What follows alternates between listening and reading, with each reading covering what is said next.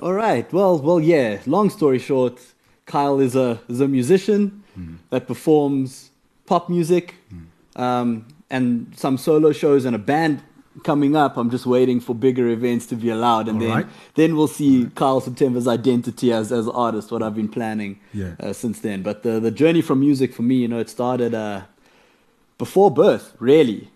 So my father was a musician. Sort of semi-pro amateur before he had me, gave it up to make enough money to support a child. And as soon as the doctors told him that I can hear sounds, that's where he decided, no, music education, it begins now. He'd make my mother sit in front of the TV, Yeah. in front of the record player and play tapes and cassettes of what he deemed the best music of the time and of the sort of 60s building up to the 90s. And yeah, so that's where it began, and my love for music only grew as I was born and through to now. So it's very interesting because normally, as parents would never drive you into that direction of music because they would want you to focus on the educational side of life. How influential was your father's influence in you becoming that musician that you are today?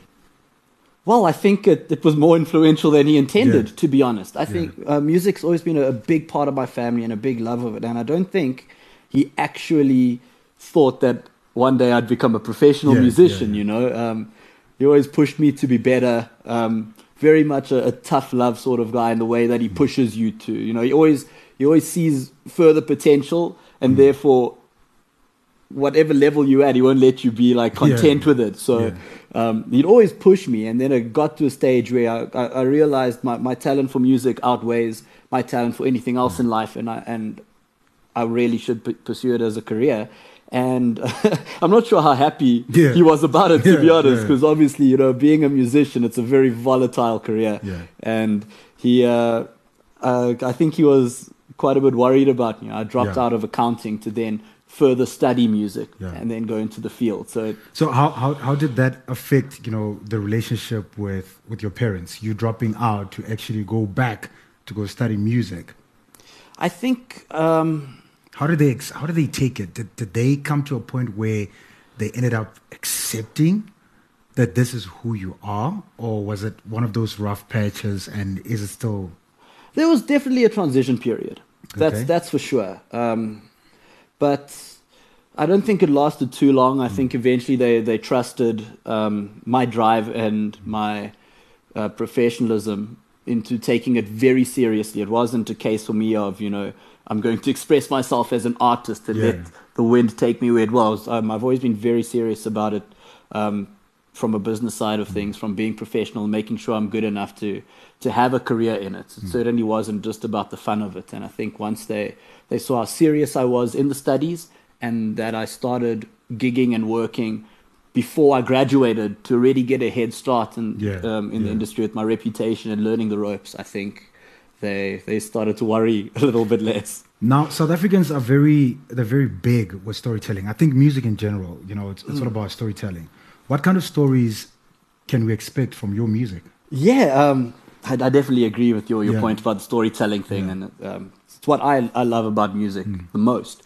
I like to take things that I observe in the world, much broader spectrum, and make it personal. A lot of songwriters write purely from personal experience and raw emotion, and that certainly has fantastic value as well. But my style is to more take what I see in the world at large and take that and make it personal, sort of internalize it for myself and try to make it hit home to the listener as well, so that it feels like something they can relate to personally as well. So that does mean that I'll tend to tell stories that are often sometimes cliche, but in a way that makes it personal and a bit deeper. So things like love, struggle, joy, freedom, all those sort of, on the surface, seem like basic things. I like to make it personal and put it out there so that it's relatable. So I actually had the opportunity to check out Kyle's brand new music video, Sweetness.